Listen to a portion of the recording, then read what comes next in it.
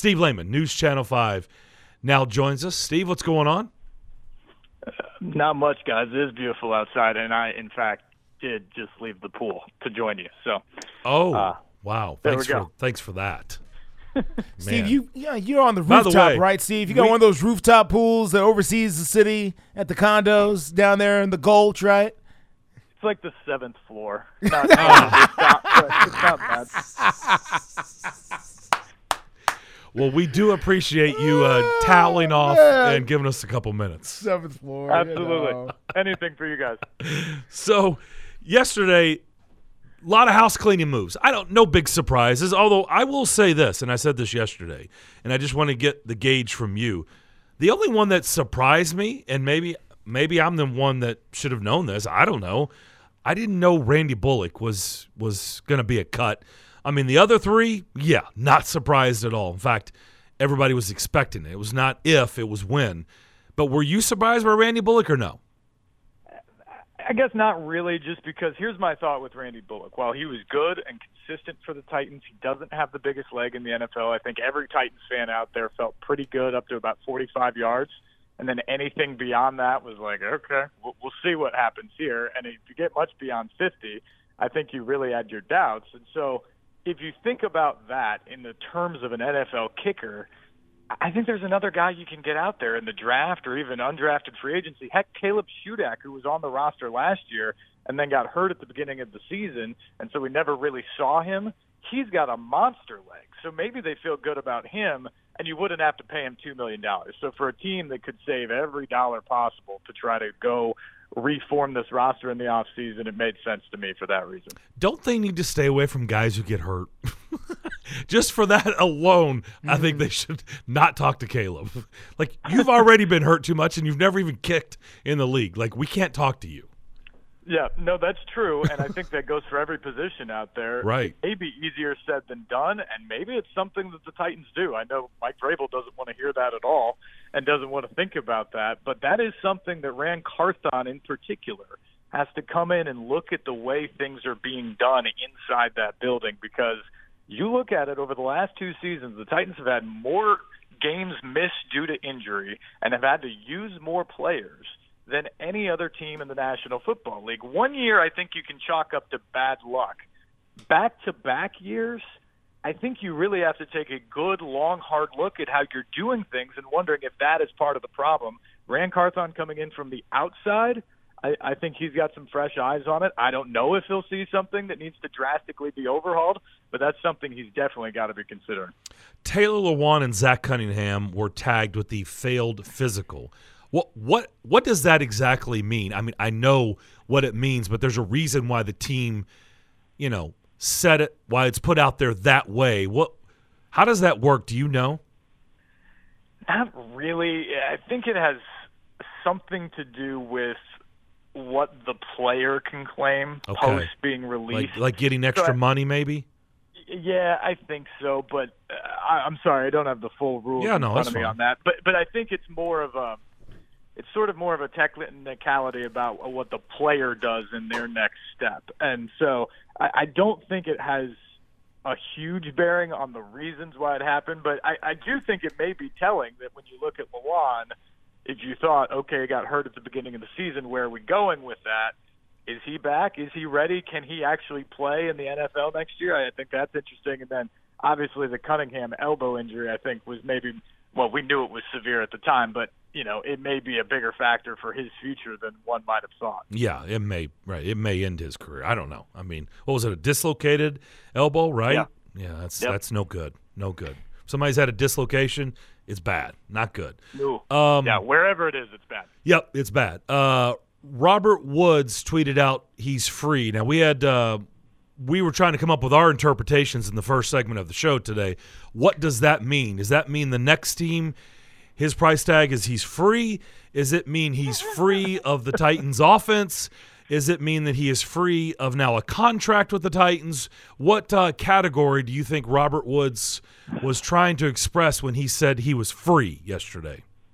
My guess is it's a reflection of buyer's remorse, Darren, that when he came back last year coming off the ACL injury, I think perhaps the Titans were the best bidder or the highest suitor for him at the time with all the question marks out there. But when he actually got here, his role, I don't think, was what he imagined it to be. This was not an offense that could really pass. He ended up being the leading receiver for the season, though that's hardly patting him on the back, because I think it was 52 catches for 530 yards or something like that. But I think he just looked at it, and it didn't turn out to be the role that he envisioned when he signed the contract. Now, to his credit, he still went out there every weekend, and he blocked his tail off in the running game, and he's not exactly a huge, physically imposing wide receiver. So I think he bought into what the Titans were doing. He didn't, sell out or give up on the season last year, but I don't think it's what he envisioned. And he said the right things at the end of the year, but when the Titans cut him because of the $11 million cap hit for next season, I think he views it as a chance to go someplace else that maybe fits his skill set better. Yeah, people forget John Robinson traded for Robert Woods. He was not a free agent. They traded for him. Yeah, that's right. Yikes. Ugh. Anyway, Raw Room. Did you get a chance to listen to Darren Bates? I think Jalen Collins is the other guy on there. But, of course, Yep. A.J. Brown was their guest. I thought he said a lot of interesting things. What did you come away with when you listened? Well, my biggest struggle was if I wanted to play some part of this, how many bleeps do I need to get this on the air? Yeah. But, we faced the same problem. Yep. Raw Room is an accurate description of what the conversation is like there. But, look, I think AJ said what a lot of us wondered, and that's basically that he didn't seemingly have a very good relationship with John Robinson. He was very complimentary of his relationship with Mike Vrabel, and if there was any regret in his voice, I think it's how he handled Vrabel in a lot of those situations. I mean, he cut off the team from conversation, and that included Mike Vrabel. And I think there maybe could have been a gap bridged there had he kept up in conversation with the head coach. And so I think there may have been a tinge of regret there. Obviously, he's enjoyed his time in Philadelphia. But the big thing is, at least from AJ's side of things, he thought he got lowballed. He thought the Titans weren't coming to where they wanted. His agent went real high, as he said, ridiculously high even. But that's how negotiations start. You've got to find a way to come to an agreement somewhere in the middle. And that's the thing I still go back to, guys, is I don't understand how both sides got their feelings so hurt in this situation. AJ loved playing in Tennessee. He admitted on the podcast that he wished he could have stayed in Tennessee initially. For his kid. Yeah, exactly. Especially. The Titans loved A.J. Brown. Mm-hmm. So why in the world, even if you started at $16 million plus incentives and the other side's at $27 million, how come there was never like another round of negotiations? It seems like they just went there, neither one of them moved within like a week, and then they stopped returning each other's text messages like this was like a bad hinge date or something like that. Well, that's what stood out to me, Steve. That was my interpretation. I think you're bringing up a really good point. We're talking with Steve Lehman, News Channel 5. I thought when he talked about his agent telling him to shut down communication with the Titans, my guess is they soured upon it. Even Mike Vrabel. I mean, it's one thing – I didn't even know general managers did that, honestly. I thought they dealt with the agent. Usually all the conversations I have with general managers, they don't do a lot of talking to, the player. They go through their representation. But anyway, it's one thing to shut down communications with the GM, but he shut out Mike Vrabel. He shut down all communication with the Titans, and maybe they didn't know how to handle that. Maybe they were just like, well, he doesn't want to be here. If he doesn't even want to talk to us, then I guess he doesn't want to be here. So what are we doing? That's just, again, me trying to read the room. Yeah, and I think you're right. And there's no question that AJ, who'd never been through this before, followed his agent. And guess what? His agent got him money. So if the goal is to just get the highest dollar, his agent might have been right. If his goal was to conduct the best business and, treat the people who treated you well at the beginning of your career, who gave you a chance by drafting you when AJ kind of slid down the draft board, if we're being honest. If your goal is to do that, he probably didn't do him very well. And this is all revisionist history, and AJ just played in the Super Bowl, and his life looks great in Philadelphia now. But I think that's the bottom line here, is this could have ended very differently had AJ handled it a little bit more on his own and not let his agent talk him into doing everything, and it maybe could have been handled differently if the Titans had a little bit more patience for what was going on as well. But, that's all water under the bridge. But it was very candid conversation from A.J. Brown about his last couple of weeks in Tennessee. It is, Steve, but you know what? It does have an historical factor on this market that we will forever be talking about this. I know for people like, just move on. No, we're not. As long as A.J. Brown keeps bringing up this stuff, and think about it, they collapsed. The team he went to the Super Bowl. The general manager got fired, and it was right after the Philadelphia game. Look, it has historical significance in this market. 10 years from now, we have, we always do the, this moment. What was this one? The A.J. Brown trade meal. Everybody's going to go, oh, yeah. That was right. It is something like it's not going to just now that it's over. Like people are like, just move on. No, like this is, and AJ's not going to move on. He hasn't moved on from it. He's still talking about it. So I do think it was interesting. I want to go back real quick. The agent thing, I think you said something that I completely agree with, and I thought of too. I don't think his agent was really looking out for what was best for AJ. I think his agent knew what Philadelphia, he had those talks. He knew where they were going, and I think he just wanted it. He knew he couldn't get that deal here, so he's like, I need to push this to Philadelphia. Because agents typically are always just looking for the biggest deal. That's what they care about. Yeah, no, you said two things there that I want to hit on. Number one, from the agent perspective, you're exactly right. He wanted the most money for his client. But is that always the best thing?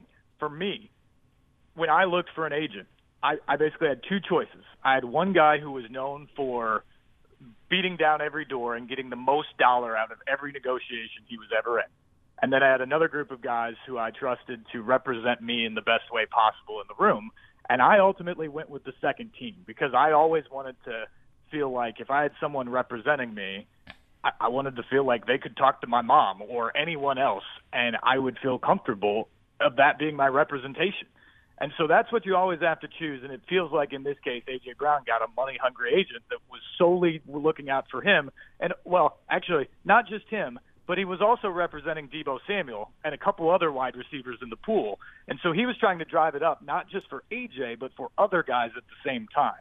And that's the other thing you have to be careful there. But the second point you made, Darren, about talking about this forever, as long as A.J. Brown's playing, we're still going to be talking about this. When he's performing in other places or he's advancing in the playoffs and the Titans are not, we're going to continue to talk about this. And this is going to go down as one of the worst trades, not just in Titans history, but in NFL history. Because if A.J. Brown was on this team this last year, the Titans win the division and they're back in the playoffs. John Robinson is still the general manager. Rand Carthon isn't here right now. We're not talking about a complete rebuild or a retool or whatever word you want to use for what the Titans are going in now after their first losing season in 7 years and trying to figure out what the next phase of this franchise is without A.J. Brown. But that didn't happen. And now the Eagles are a Super Bowl contender with A.J., and the Titans are trying to figure things out. And that will never be erased. That will always be the fact of that trade, and it will never be lived down around here. So the other side of this coin is one John Robinson, who, Steve, has not said anything publicly about any of this, even though he is free to do so. Do you think John Robinson will ever give his side of the story as far as what happened in this?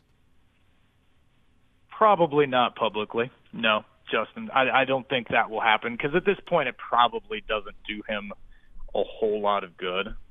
And look, John Robinson's overall body of work is that of a general manager who deserves another shot in this league. I mean, he took a franchise that was at the depths. It was as low as you could get, back-to-back seasons, as the worst team in the league.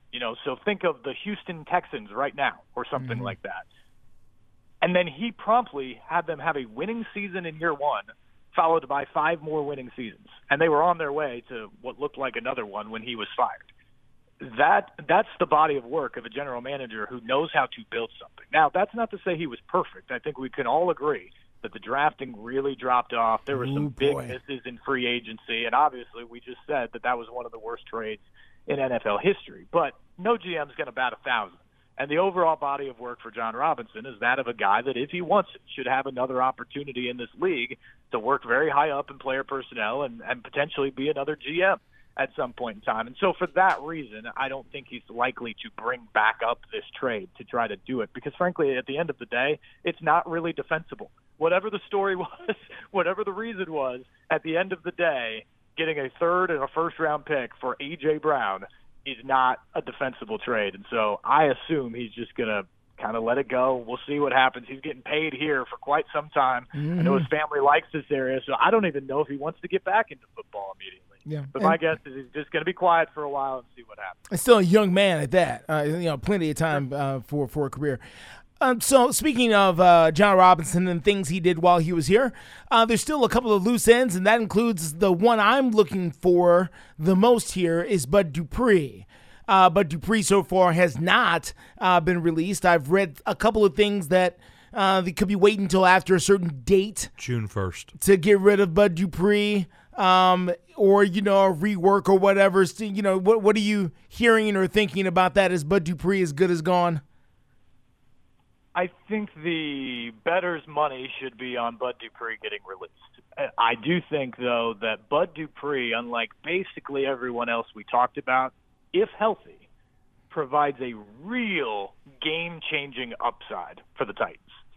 So when we talk about those failed physicals and things like that, if you can wait, especially if you can wait till June with really no penalty and maybe even a benefit for the team, I would, tap those tires a few times and figure out where he is with the hip injury, where he is physically at this point. And if you think he could potentially be a completely healthy guy by the time you roll around to minicamp next summer and then certainly training camp in the start of the season. Because, look, when Bud Dupree was right, and maybe the only time during his Titans time that he was truly right was December into January in that playoff game 2 years ago, if you get that guy opposite a healthy Harold Landry next year with Jeff Simmons up front, I mean, that's a scary-looking defense. That's the defense we thought we were going to see going into this season. Now, that's a big if with his injury history, especially over the last couple of years here, but that would be the one thing that I would maybe hold out if I was Rand Carthon, is to see what the progress looks like this spring and see if you have any belief that he can be that guy once again next fall. Last but not least for me, Steve, there's talk about the Combine going away. What would the NFL do without the Combine? Would they, be okay? Obviously, the league would continue. I'm not saying the league would shut down because the Combine disappears. But how much do you believe that would impact how teams scout, how teams draft, moves that happen? I think it would have a big impact. So I'm shocked by it. If anything, I would have thought before this story kind of leaked out there that there was a better chance they'd add a second Combine than take away the first one. I'm with you. Yeah. I mean, offense and defense combined or something like that? Yeah, and I mean, the NFL is just such a big business that they're looking to have an event sort of every month of the year now. And the Combine is that event at the end of February and into early March where they just sort of take over the calendar. It's the most important time of the college basketball season, and yet the NFL is maybe the number one story that week because it's the NFL Combine. So it doesn't make sense from a business perspective to me, but also, guys, one of the things I look about when you want to talk about John Robinson's draft record, it really took a turn with COVID and those couple of years where the whole draft process wasn't what it normally is, where you don't see prospects in person, where you don't do campus visits, where you don't do very many, if any at all, in-person team facility visits, and you're just doing sort of Zoom interviews with guys. The Titans really whiffed on a lot of guys. I mean, they drafted Isaiah Wilson, who clearly did not like football at all there. And, all they talk about is guys loving football and that being a goal for them. It made the process more difficult, for sure. And some teams handle it better than others. But that's just an example of what it's like when you take a part of the process away for these guys on such a high investment that they have to make into all of these guys that they would draft. I just can't see getting rid of that week in Indianapolis where they get such great access and get to see these guys up front and personal.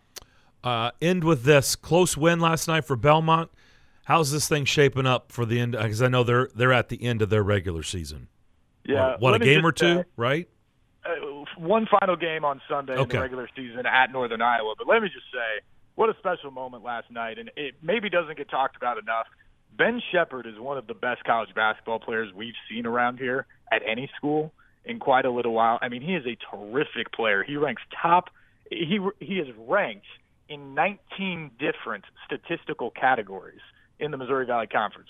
Second leading scorer in the league, leading rebounder on the team, top assist guy. I mean, every single thing, he does it. And he's also hit big shots all season long. I mean, a couple tying shots, game winner at Bradley as they snapped the long winning streak there, home court winning streak. And then last night, 2 free throws with 2 seconds left to cap a comeback from 19 points down. Heck of a senior night for him. A great, great memory no matter what happens the rest of the season. But it looks like, to your question, Darren, Belmont, 1 game at Northern Iowa on Sunday. If they win, they'll be no worse than 4th in the Missouri Valley Conference tournament, which gets you the bye into the quarterfinals on Friday. So that's important. The highest they could finish is 3rd. The lowest they could finish is 5th. But you want to get that bye and make it so you only have to play 3 games to try to get the automatic bid.